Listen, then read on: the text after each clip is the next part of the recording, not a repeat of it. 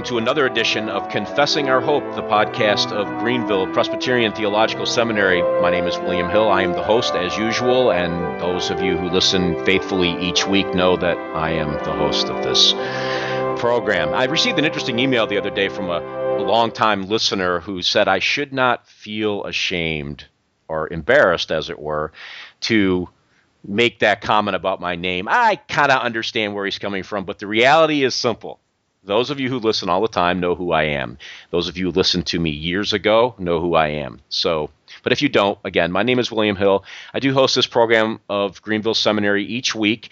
It is my pleasure to do this. I enjoy talking with various people about various books, topics, authors, different subjects that come up, and so I do enjoy doing it. Now, today I am recording from my home command center, as it were. Those who are on Facebook and follow me there know what I mean by that. But typically I'm in my office at the seminary, but today I decided to do this from home.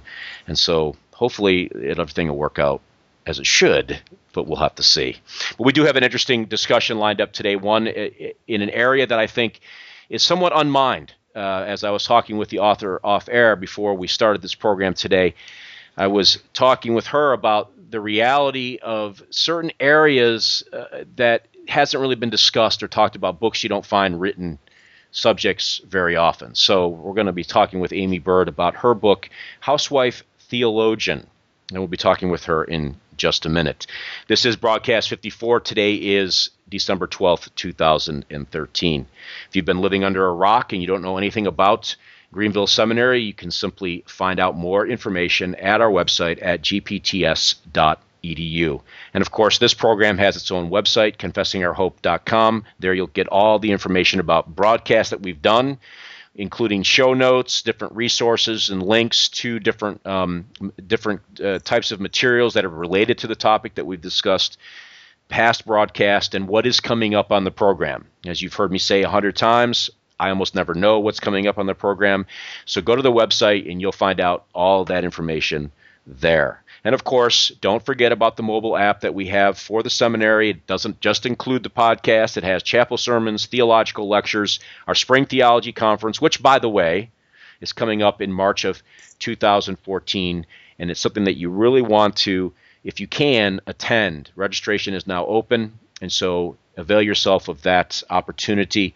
The information for that is also on the Greenville Seminary website at gpts.edu. The mobile app is available for Android, iOS. Sorry, BlackBerry users. Sorry, Windows users. Can't help you there. But Android, iOS, if you have one, get it. It is free, and we've had a lot of a great response to it to date. So take advantage of those resources and use them as much as you like. I love the apps. Everybody knows this. I am a tech nut, and so when I'm stuck somewhere or who knows what's going on, I can fire up these things and I can study scripture memory. I can listen to podcasts. I can do all kinds of things right from my phone. It's really nice. What a great time to be alive, as it were.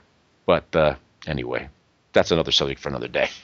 As I indicated, we'll be talking with Aimee Byrd today about her book, Housewife Theologian. And it is an interesting book. It is one that is subtitled, How the Gospel Interrupts the Ordinary. Now, I haven't asked her about this, and maybe I'll get to it in the discussion, but I often wonder just how ordinary is it to be a housewife? You know, you used to think when I was young and stupid, but my wife gets to stay home all day, and I got to go work and slave and have some bosses yelling at me. It must be nice to stay home all day. That was when I was young and stupid. Yeah, I think we'll find out today it's not just that easy.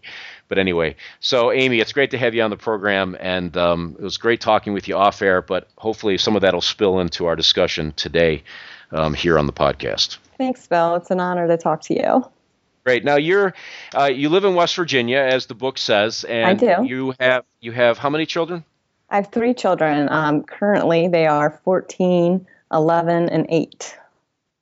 So I got to know, with that age span and knowing I've had 3 children myself, and I went through those years with them, and knowing all the attention that was needed and the time that was invested, how did you find the time to sit down and write? And it's not a pamphlet book either. It's 240 pages. Find the time to do that. Well, actually, it took a pretty long time. I didn't even know that I wanted to be an author. And I taught some Bible studies and did a little bit of local speaking at women's groups, and just all the reading I was doing and women I was talking with, this book came in my head. This need for this book came in my head. And when I started it, my daughters were in school, but my son was still too young to attend school. So it was a challenge to write the way I wanted to write and have, be caring for, I tried nap times or whatever, but right. My mom really supported the idea. So she would take him for me every now and then on Thursdays for like 4 hours. So, I mean, just something as simple as that. It took me a long time. I actually even homeschooled him for pre-K and said, you know what, I'm just going to focus on that, because I started finding him to be an interruption to what I really wanted to do, which is a horrible, simple thing. So I put it aside for a year even and waited for him to be in kindergarten so I could joyfully be his mom and preschool teacher and all those things. And then once the children were on school, I had more time to work on it. Well, let me just read for the listeners' sake, for those who do not have a copy. And by the way, now that I'm thinking about it, I probably should say it now because I'll probably forget by the time this is over. I do have an extra copy of this book that was graciously sent to me by P&R, who is the publishing house for this book, that is available for any listener who simply emails me at confessingourhope@gpts.edu. The first listener who emails me after listening to this podcast will get the copy sent to them for nothing. So that's the way I typically do it. So the first person to send me an email, confessingourhope@gpts.edu, will get a copy of this book. Postpaid, no strings attached. You have to read it, though. That's the only string attached. And if you don't read it, I'm going to tell the author that you didn't. And when I read the little blurb in the back of the book, maybe it'll motivate you to read it. But this is what it says. And interestingly, the author, Amy, has written this as well. So it gives you kind of a flavor of her writing style. But here's what it says. Amy Bird is just an ordinary mom of 3 living in Martinsburg, West Virginia. Aside from that amazing gig, Amy has made a fool of herself in martial arts and martial arts training. That's the part I was referring to. Survived college, dabbled in ceramics, owned a coffee shop, braved leading the youth group with her husband, became a Bible study teacher and blogger, and done a little speaking on the side. Since her children's schedules have majorly cut into her social life, she has resorted to writing. So it kind of gives you an idea what you're going to read. It's a very warm and engaging book. So I would very much commend this. Now, Amy, you mentioned this need. Mm-hmm. And what's really caused you to want to write this book in the first place. What was that need? Well, my husband and I, when we married, we lived in Frederick, Maryland. And I was leading a Bible study there for several years before we moved here to Martinsburg. And in that Bible study, it was like a group of young women. I actually had my coffee shop then, and I was approached by one of them asking if I would lead a Bible study for women in the off hours, once a week. Well, I was so young and naive, and I just thought, okay, sure, I'll kind of facilitate this. And, in the small group, we had a Presbyterian, a Baptist, a Methodist, a non-denominational, and a Pentecostal, young woman. And so I thought, well, we all believe the same thing. We all read scripture. And boy, did I, realize how naive I was. And so I decided that we would first learn about the doctrine of Scripture. And boy, we just really grew in the Word together. And I had great relationships with these women after studying God's Word with them. And actually, my Bible study became a part of my church small groups. And so it grew in that way, which was really nice to be under that accountability. And when we moved here to Martinsburg and I began making friends, this is a very socially Christian town. A lot of people go to church. And so I, met a lot of great women. But I found that our conversations, women understood the moral imperatives to Christianity, but not the indicatives behind them. So our conversations would be kind of like, oh, can you believe what was on TV last night? Or I can't believe that girl's wearing that to school today. If I wanted to bring up something like, the beauty of purity instead of just talking about, what somebody's wearing. It was like the sound of crickets. I was all by myself on the theological level of conversation. So I really saw a need for a tool for women to have to help them talk about theology and learn theology together and see how that really shapes our everyday life. Absolutely. So it's taking the theological and moving it into the practical realm and establishing that bridge really between those two poles. Yes, exactly. And saying, because the book, it's not a theological textbook. No. But it's designed, it seems to me at least, to establish the foundation for these different areas that you talk about in the book from a theological base, and then move them into a more practical, here's how it works out in real life kind of ideology. Am I understanding it correctly? Yeah, I mean, so many women want to be good Christian women, whether they're married or not even. But we just look at that as moral imperatives. And so we go to church, we say our prayers, we even say grace before meals, and we try to be good people. But there's so much more to Christianity than that. And our joy is really found in learning about who God is, knowing God. And that shapes everything that we do. You start the introduction of the book comes right out and makes the statement that this book is for women. Are you saying then that men shouldn't read it? Well, when I originally wrote the book, I never thought a man would want to read it. But I've been very encouraged by pastors and some professors and even just husbands sending me emails saying they're very thankful for it and that they've even learned something from it. And my project manager of the book, actually over at P&R, wrote a hilarious article about just what a man can get from reading Housewife Theologian, which was comical, and I was very much appreciated it. I think one of the benefits of especially husbands reading this, it may be that they can help their wives also in these areas, because these are things that you're writing from a woman's perspective, and let's face it, us men we're dense, and we just don't pay a whole lot of attention to what's going on with our wives in some of these matters. We like to think too highly of ourselves as we're the theological experts in the home, which oftentimes is a bunch of baloney. But it helps us gain perspective, I think, at some level as to some of these matters, because as I indicated in the opening, we leave the house and we run off to work every day, and we think things are just hunky-dory in the house, and it's not always the case. And so I think there's a huge benefit for a man to read this, at least to get some perspective on some of these matters that really have a women's angle, because you wrote the book and you're a woman and a wife and a mother. Thank you. I'm so pleased to hear that, because I have been hearing that from some men, and I didn't even know that men would want to give my book the time of day. So it's very encouraging to me that they want to learn more about their wives in that way too. Yeah, I just think it just helps. It just helps.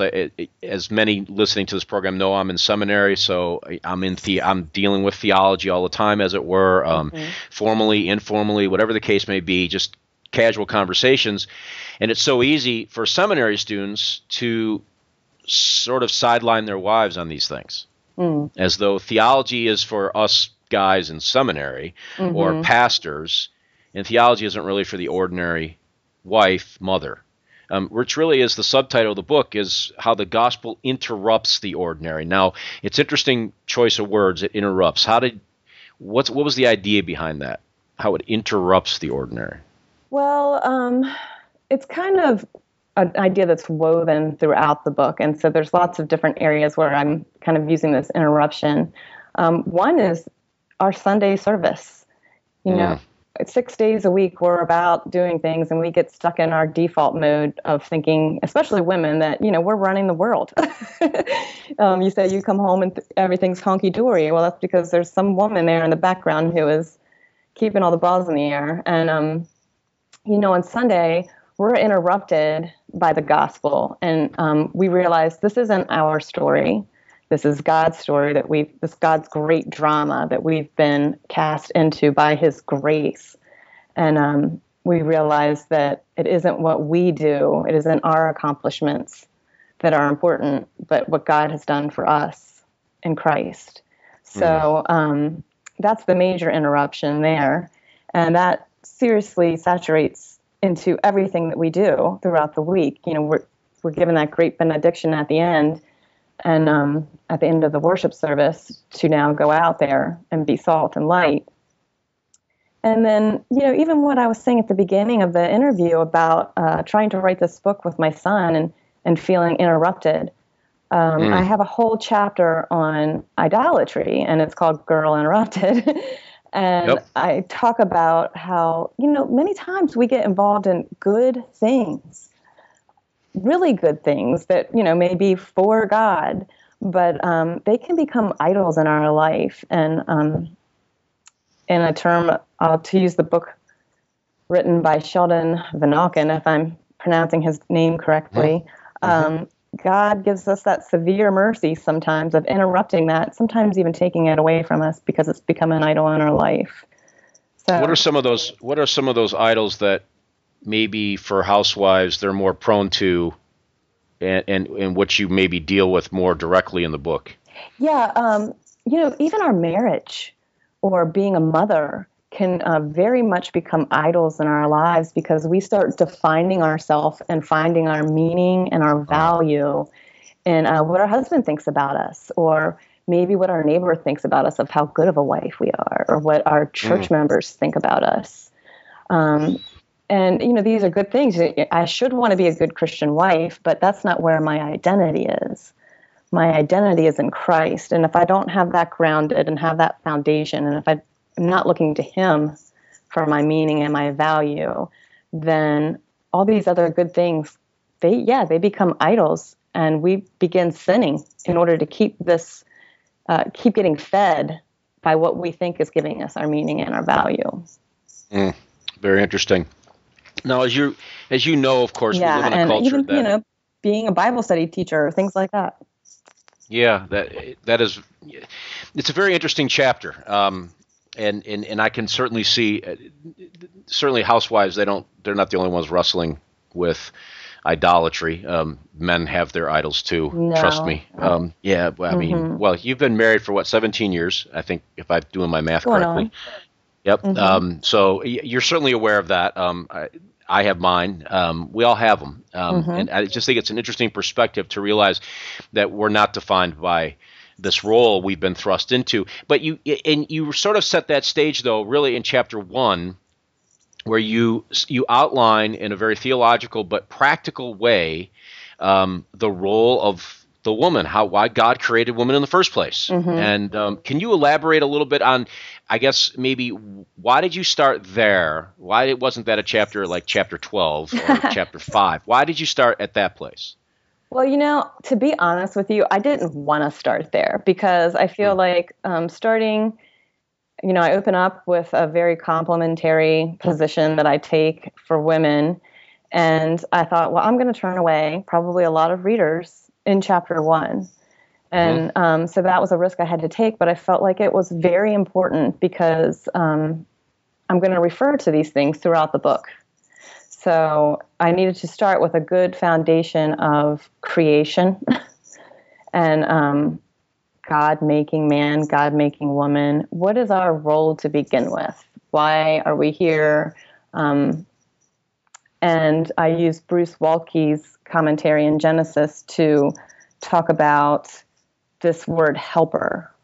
And I thought that he was very helpful there. He says God creates the woman to help Adam, that is to honor his vocation, to share his enjoyment, and to respect the prohibition. The word help suggests that man has governmental priority, but both sexes are mutually dependent on each other. And I break down that statement then in my own way to, you know, what does it mean to honor your husband's vocation? And so we take that into the cultural mandate that God gave man and woman together, and enjoying God forever, I talk about, and respecting the prohibition together, and why this is important. Because, you know, I was talking to an unbelieving neighbor, actually, when I started writing the book. And I was telling her about it. And she was actually a writer, so it was really good to talk to her. And she was just saying how, my grandmother's generation was raised kind of the June Cleaver. This, you're supposed to stay at home, never work outside of your home, and, wear your dress and heels while you're vacuuming with a smile on your face. And, they raised daughters to say, no, you can go and have a career and put everything into your career. You can have it all. And then now there's our generation that's kind of like, well, that didn't work out too well for either of those generations. No. Where are we now? Like, how is it that we are to live in this culture now, to be honoring to the gospel, to contribute to our home in a way that we know that we're supposed to as helpers, but also to contribute to our community and not be cut off from our community? And I think these are questions that every woman wrestles with, no matter if she has a job outside of the home as well, or if she is a stay-at-home mom. I believe that we all have the same issues that we're wrestling with. So I use that term housewife very loosely to mean a man's partner in marriage, the woman of the home. So it's for working women and stay-at-home moms. Yeah, I was gonna go there, and I'm glad you did, because as you indicated, the opening chapter could be taken almost as an affront to any woman who does work outside the home. So this book really doesn't apply to me. I have other issues that are unrelated to what you're going to say. So the book goes on the shelf, and that's the end of the reading. Mm-hmm. But it really isn't that way. And I'm dealing with this opening chapter because of that reason. And those who listen to this program don't get that impression when you read the book. Don't come away from that opening chapter thinking that that's the end result, because that's not what happens. And so you just heard it from the author's mouth that the housewife is a loose term, mm-hmm. Not strictly based in the reality that, yes, there are some stay-at-home moms that, because of their discussions with their husbands and their agreement together, and really that's the way it should be, that's what's going to happen. Fine. Now, everybody knows my wife she's not a stay-at-home mom. Our kids are grown. They're adults. She works outside the home. Mm-hmm. But she can value from this book because of the issues it deals with, because they're applicable, because they're grounded theologically in whatever circumstance she may find herself. Well, and I even, in the introduction, I have encouraged women to bring along, because I did write the book, I designed it so that you can use it for a small group in your church. Yep. And, I encourage women to bring their high school daughters along, and I'm doing that in one of the groups that I'm leading. We have 3 different high school girls in that group with us, and, I also have a widowed woman in one of my groups and some singles, and I just think this will really encourage good mentoring, this Titus II mentoring that women long for. If you have a tool to help you discuss these things, it can happen more naturally. Absolutely. And you're right. The book does lend itself to that kind of a group study type of environment as well. Mm-hmm. Now, I don't want to hasten out of chapter 1 too quickly, but unfortunately I can't talk all day about it, although I could talk all day about it. But in chapter 2, you deal with an issue that I think our culture has completely warped beyond recognition. Mm-hmm. This idea of beauty. And I'm not sure if you use the expression. I can't remember off the top of my head whether you say, beauty's in the eye of the beholder. We have all said that, but you're not really speaking necessarily about outward beauty in this chapter. How are you? What are you trying to communicate with?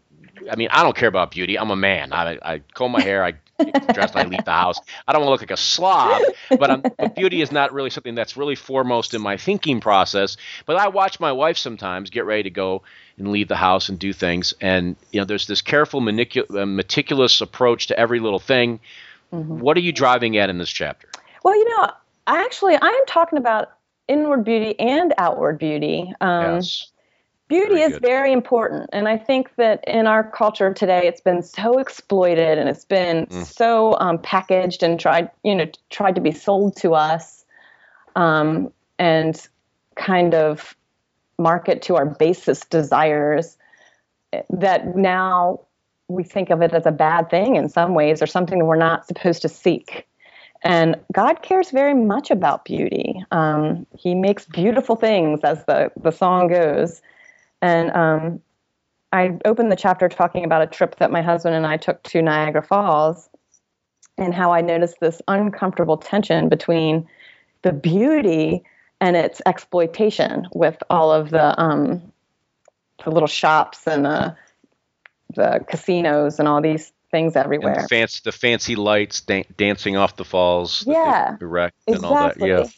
And so first I define beauty, straight from the freedictionary.com. And it's the quality that gives pleasure to the mind or senses and is associated with such properties as harmony of form and color, excellence of artistry, truthfulness, and originality. So I kind of break that down, and then I look to Scripture, because the word beautiful is used many times in Scripture. And so we get to the definitions of that. And I come to define beauty as it's not something that we acquire over others, which I think is something that women start becoming competitive about. We compare ourselves with one another, and in trying to be beautiful. But it's something that we share with others in an appropriate way. And so I really get to the nitty-gritty of that in the chapter on beauty. Now, in this chapter, you bring up the S word. Yes. In fact, that's not original with me. That's exactly how it is titled in the section. Is the S word beautiful? Okay, so what is the S word? I mean, I know, of course, what it the is. The S word is submission, and I'm actually talking about the story of Abigail and her husband Nabal and King David and that whole situation in Scripture. And she's described as beautiful. And I use this story to show that here is Abigail, who could have easily been a victim and easily, woe is me. And here she does not actually submit to her husband's answer to that whole situation, was to not give David and his men the wine and food that they so desperately needed. But when she hears about this, she actually takes a risk, because she's submitting to the Lord above all. And a woman like that, you can be sure, most of the time is submissive in her disposition toward her husband as well. But she gives him what he needs. She gives David everything she needs. She does the hard work of gathering the supplies, risking her own life, taking the fall, and giving it to him. And I take that to 1 Peter 3, 1 through 4, where he does say, do not let your adornment be merely outward, arranging the hair, wearing gold, or putting on fine apparel. Rather, let it be hidden in the person of the heart, with the incorruptible beauty of a gentle and quiet spirit, which is very precious in the sight of God. And I think she's a really good picture of that. And he equates incorruptible beauty, don't we all want that, with the disposition of submissiveness. So that's kind of tough. Yeah, I was just thinking as you were answering, and I was back perusing through the section, and it kind of struck me. And is it possible then for a woman to be truly beautiful, inwardly and outwardly, I guess, and not be submissive in her God call, in her God that calling that God has for her in that role that she accomplishes? That is a very great question, a good way of putting it. And I think that goes back to the Free Dictionary definition, this truthfulness and originality that's associated with beauty.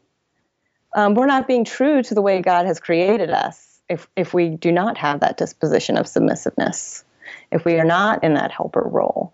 And so we do see people who we may meet at first who outwardly appear to be beautiful, and then we get to know them. And this rebelliousness within them actually changes the way they look to us. I mean, we've all, I think, known people like that who become uglier as we get to know them, which is a real shame, because we're told by our culture that beauty is some kind of obnoxious appeal for attention. But that isn't beautiful. Yeah, I think you're right. I mentioned up front about the cultural idea of beauty. I mean, it's paraded all over our television screens and movies, Netflix, Amazon Prime, whatever medium you use to watch this stuff, that this is what beauty is. maybe on the outside, but I'm thinking of a group of people in the New Testament that were beautiful on the outside, but on the inside they were pretty much a disaster. Yeah.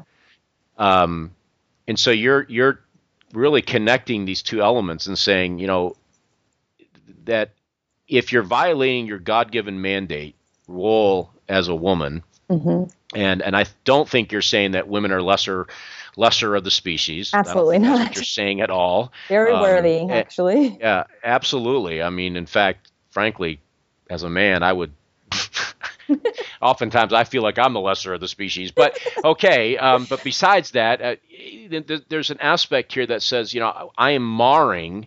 Both from an internal perspective, that what I was created to do. In other words, I'm trying to think of a real live example of something that we have done to God's creation that has destroyed its function and actually made it ugly as a result. I can't think of one off the top of my head, but I'm sure they're out there. But when a woman doesn't operate within the realm that God has created her to be, and that's where she'll find greatest satisfaction, frankly, then that beauty that is sought for on the outside is just a facade. It's just a painted picture. You can't have beauty without truth. Right. Absolutely. You can't. And I think this is a great place for this subject in this chapter. I mean, it was intriguing to me to find that in there, but as I started thinking through it, I started to see the very real connection between the elements of role, function, and inward and outward beauty, how they connect. There's a relationship that is inseparable because of the way God made us. Right. And so I appreciated having, read through and seen that there in that section. You. And then ultimately, I point to the beatific vision that we will all behold, which is Jesus Christ. What's that?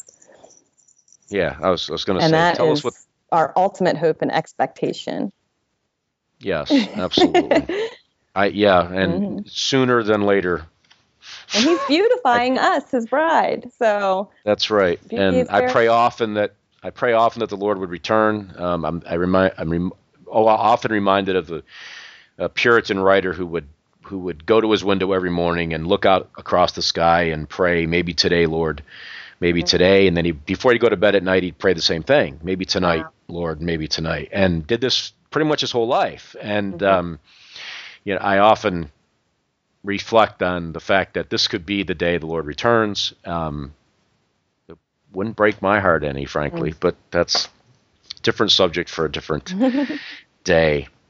I don't want to talk about every chapter in the book. Obviously, we don't have time to do that. You mentioned you have a whole chapter in here about what about Sunday and the value of the Lord's Day, and then you right away follow up with what about the other 6 days in the book.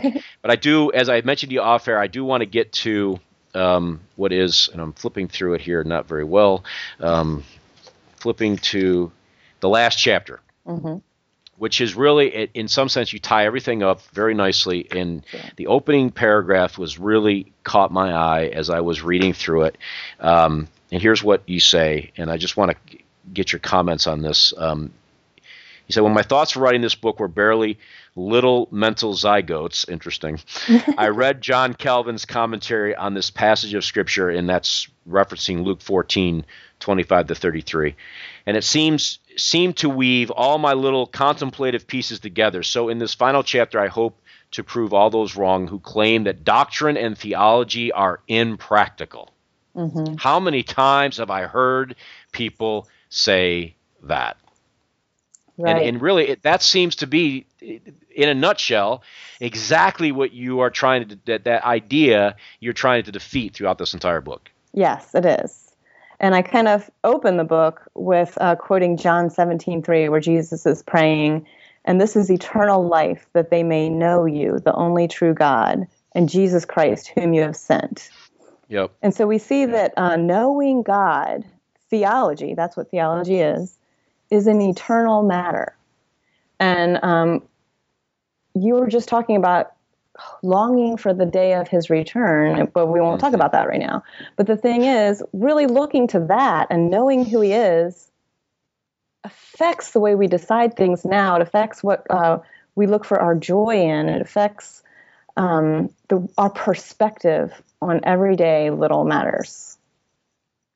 And so that's really what I'm putting throughout the book. And in the last chapter, Expensive Grace, I just really talk about how, so many people profess to have unity in Christ, but then they become very disillusioned when their lives don't turn out the way that they thought it would.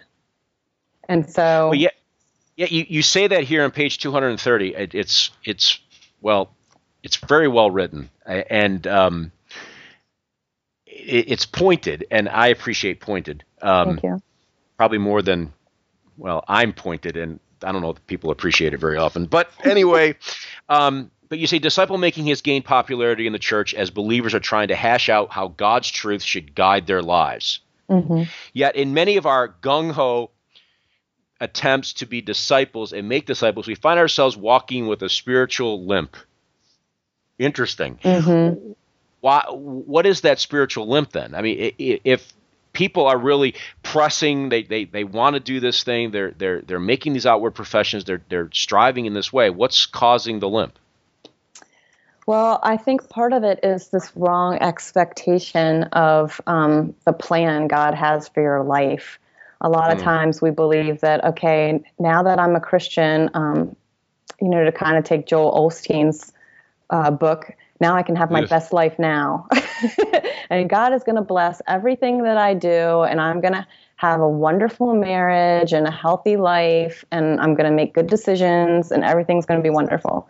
You mean to say that it's possible for a professing Christian, a person who actually knows the Lord, to have difficulties? I'm saying that actually we are going to have difficulties. And that scripture, Luke 14:25 through 33, tells us about the cost of discipleship. And it's expensive, but grace is expensive. Very. Yeah, you go on to say, Christ has a strong warning for those of us who claim to be his disciples. He cautions that whoever does not bear his cross and come after me cannot be my disciple. Yes. There's certain passages of scripture that for me personally, when I read them, I sometimes quiver. Mm-hmm. I read them and I'm forced to reflect deeply on my own life, my own interaction with the Lord, my own relationship with him, my own lack of submission to him in many areas. And I read that kind of verse and I think, oh. But then there's the other side of that says, but you know what? I really desire to do exactly what that verse says. Yeah. I don't read that verse and go, oh, who cares? Right. And so there's hope in the quote unquote despair. I mean, it's not real despair, but there's hope in the doubting. There's hope in the struggle. The fact that you do struggle is affirming that, the Holy Spirit is working in you. And then you go and you quote Jeremiah Burroughs, which I think is wonderful, from his book, The Evil of Evils. Yeah, great book. But you really, I think in this chapter, you really are trying to tie together the different topics and subjects that you talked about, but drive really home to the real core issue, whether you're a man or woman, is that this is a heart issue at the end of the day. Yes. And so why deal with that? I mean, the world deals with everything on an external basis. I mean, what you do, if I'm nice to my neighbor, that means I'm a good person. Mm-hmm. If I don't rob the bank tomorrow, I'm a good person. If I don't steal from Walmart, I'm a good person. If I'm not nasty to my mom or I'm not mean to my husband, I'm a good person. I'm a good wife. Well, isn't that all true? Well, actually, Romans 3 tells us that no one is good, not one. And God is the only good. He is good. And anytime we look to goodness anywhere else, especially within our own selves, that is evil. So I really point to the heart issue because that is the only way we are truly changed is in the gospel message, we learn that we truly are miserable sinners in desperate need for good, and that God has sent his son, Jesus Christ, who lived a perfect life and accredited that on behalf of his people and took on the curse for our sin. And that is where our hope is. He is now ascended to the right hand of the Father. He died and rose again and is interceding on behalf of his bride for our sanctification now. And that is our hope. And so when we keep looking to ourselves to just be better Christians, we do end up in despair. And we have a God that we can come to and in repentance and in confidence and joy and love, knowing that he is working within us through his word. And so that's what I'm trying to use in the book is applying his word to, the normal everyday kids fighting toothpaste in the sink, driving them around or, having trouble at work, feeling like nobody cares. All these normal everyday issues, how we can find our meaning in them, how we can be encouraged in them by the gospel. And I'm trying to foster a group setting, in your local church where you can really share with one another your successes and your failures in living this out. Yeah, earlier in the discussion, you mentioned how you hope the book would be used in a group type Bible study, small group setting, and at the end of every chapter, just for the listener's sake, there's a whole series of questions that are called that the author has titled journaling questions. I read that. And I like to journal, and so I think that those are things I should write down in the answers to these questions. That's how I look at that. But let me just give you a snapshot. This is the last chapter of some of the questions. They're pointed. I mean, you really can't read these questions and go, well, that doesn't apply to me, or I'm just not gonna deal with that. Well, you can choose not to deal with it, but you've read it, so now you mentally at least have to give it some credence. But like here's a great question that is really aimed at marriage in general, but what was your utopian vision of marriage and your future as a Christian? I mean, and we've all had that. We've all looked forward at our marriage, at what was going to be like, and realized, boy, we were pretty naive in a lot of ways. Here's another very pointed question, and which really speaks to what you just said. How does a theology of the cross completely contradict the so-called American spirituality of our culture? And you mentioned you live in an area in West Virginia that is somewhat Christianized. I mean, that's my word. We had the same problem here in Greenville. We're in the Bible Belt, and so we get a lot of these very Christian type behaviors on the outside. But when you actually start talking with people, you realize they have never really been penetrated with the gospel. Right. They have it. They have the words, the language, but there's a certain aspect that's missing from within. That heart matter that you were talking about before. Those are just a sample of some of the questions. I mean, these are in every chapter. Very pointed, thought-provoking type questions that make you think about things. That's just as a housewife. Yeah, and they're supposed to be the questions then, if you were to meet as a group, and there's 12 chapters, so it's designed to maybe be a year-long study once a month, is just to use these questions to lead the group discussion. And the more you share, the deeper you guys can go in your group. Yep. And I've really been so encouraged by the ones that I've been leading. It's been such a blessing, and it's pretty neat to be the author and to see how the book is affecting different people and how the way I envisioned it to be used as a tool like that. It's such an honor to be a part of the groups. Right. Now, what kind of response have you got from the book as a whole, across the spectrum? What good, bad, ugly? It's funny because, this is my first book, and I tried to put on some really thick skin when it first came out, and, my stomach hurt. I'm like, what are people going to say? But I have been so encouraged. It's really wonderful to get emails and notes from people that I don't even know who are encouraged by my book. Some people sharing their story, getting notes from people doing the group and telling me how it's going, having some phone conversations. I have a blog, housewifetheologian.com. So a lot of my... Yes, I've been there. A lot of my readers from the blog. Thank you. A lot of my readers from the blog have gotten the book and have started groups, and it's just wonderful. And even, I got my first 2-star review on Amazon, and I was like, 2 stars. And I click on it, and it was a woman who said, I just couldn't handle the fact that she's from the complementarian view and that she says that the submission word. And after, I really agree that theology affects our life, and I wanted to get into the book, but I just put the book down after chapter 1. And well, it's funny you say that, and your first 2-star review it caused me to reflect on one of your chapters. Which one? About idolatry. Yes, exactly. How, as an author, you can sort defining yourself by what people say. That's so true. Right.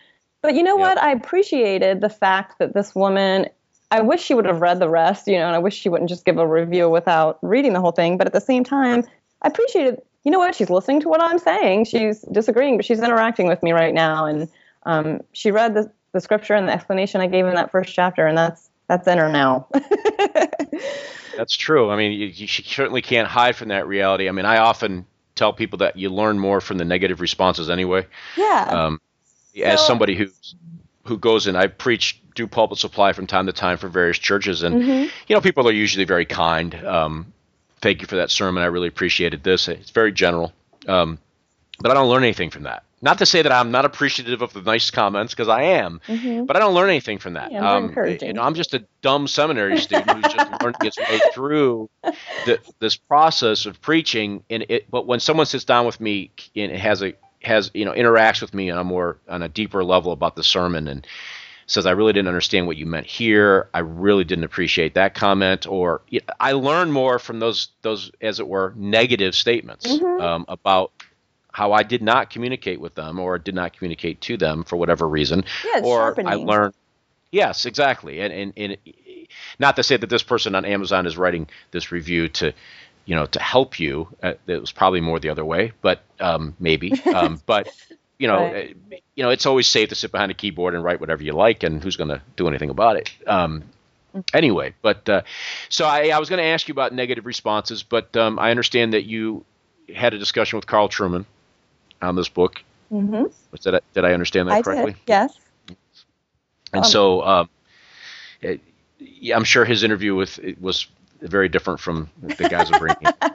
And I'm not, and that's fine. But it's good to hear the positive responses. Now, do you have any other plans in the works for the future? I do. Actually, well, interestingly, after Carl has a podcast now with the Alliance of Confessing Evangelicals called The Mortification of Spin. And after the interview, him and Todd asked me to be a frequent co-host on the podcast. So that's been a lot of fun. Yeah, we've been recording a lot of new podcasts together. And but I've also been working on another book with P&R, and I just turned in my final manuscript, and it's called Theological Fitness. And this book is actually not just for women, it's for men and women. And my key verse and the subtitle is called Holding Fast to Our Confession of Hope. And I'm really using the verse Hebrews 10:23. Let us hold fast to the confession of our hope without wavering, for he who promised is faithful. And the book is about perseverance in the ordinary life. I taught a year-long women's Bible study through the book of Hebrews, or the sermon letter, I should say, to the Hebrews.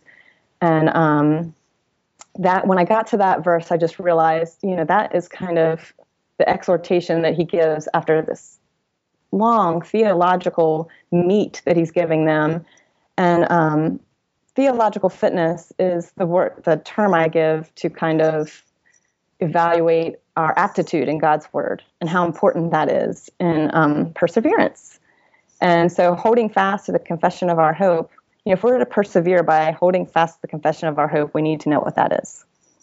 So I use fitness analogies, physical fitness analogies, to talk about theological fitness, as Scripture does.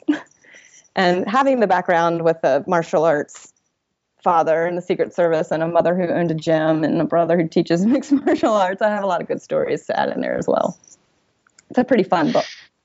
Yeah, I thought maybe the book was going to be about Greenville Seminary, because that's also I don't want to say theme verse. Well, confess our hope. I noticed. I connected with. Yes, well, that's where the podcast name came from, Hebrews 10:23, and that's when the seminary. Well, then you got to read that. Material has So it works out. It's a perfect segue. It works perfectly for the program. But it's exciting to hear about this new book coming out, and the different types of responses that you've received, Thank and you. they all sound very positive. Obviously, as you know, as an author, you're going to get your share of hate mail, as it were.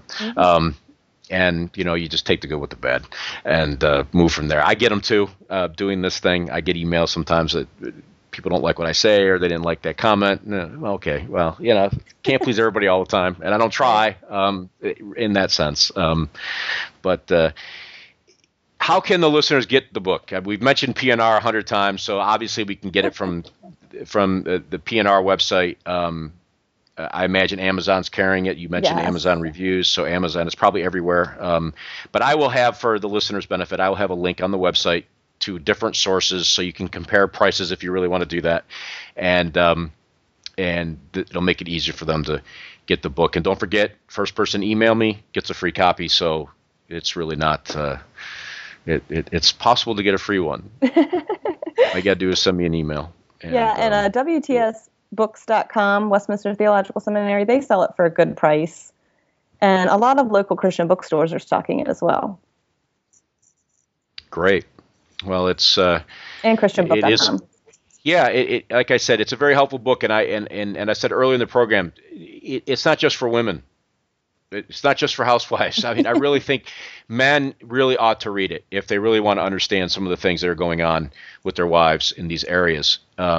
If anything, you read it as a man, as a husband, so you can help your wife, because that's what you're supposed to be doing anyway, spiritually safeguarding your wife. And what better way to do it than to have the solid theological foundations from a woman's perspective so that you can interact with it that way. I tend to talk over my wife's head about things theologically, and that's not helpful. She looks at me with that deer in the headlights look, like I have no idea what you're talking about, and I don't bring it down to her level. And this book, what I really appreciate most about it, what I really appreciated about it is it's not a theological textbook. And it doesn't read that way, and that's not meant to be negative. It's meant to be that it's engaging, it's warm. You feel as though you're learning as you're going. You're not having to get a dictionary out every time a word is used and look it up because you don't know what she's talking about. It's very simple to read in that way. So again, I would encourage the listeners to get this. It's not expensive either. I think I'm trying to see the back of the book. They don't have the price on it. Things have changed. The full price is like $12.99, but usually it's sold for less than that. Right. So there you go. You probably spend that much at the coffee house all month. So you got an opportunity to buy the book there. Amy, it's been great talking with you. Thank you. It's been a pleasure. There's so many things we could talk about in this area. And I know, as I said to you earlier off air, it's kind of that unmined area in evangelicalism and Christianity where housewives, stay-at-home moms, but women in general, they're somewhat neglected in the theological realm for some reason I haven't quite figured out. Everything seems to be written more about practical type stuff and sort of creating that divorce that goes between theology and practical Christian living. And I think what your book really does well is it puts those two together where they belong. They do.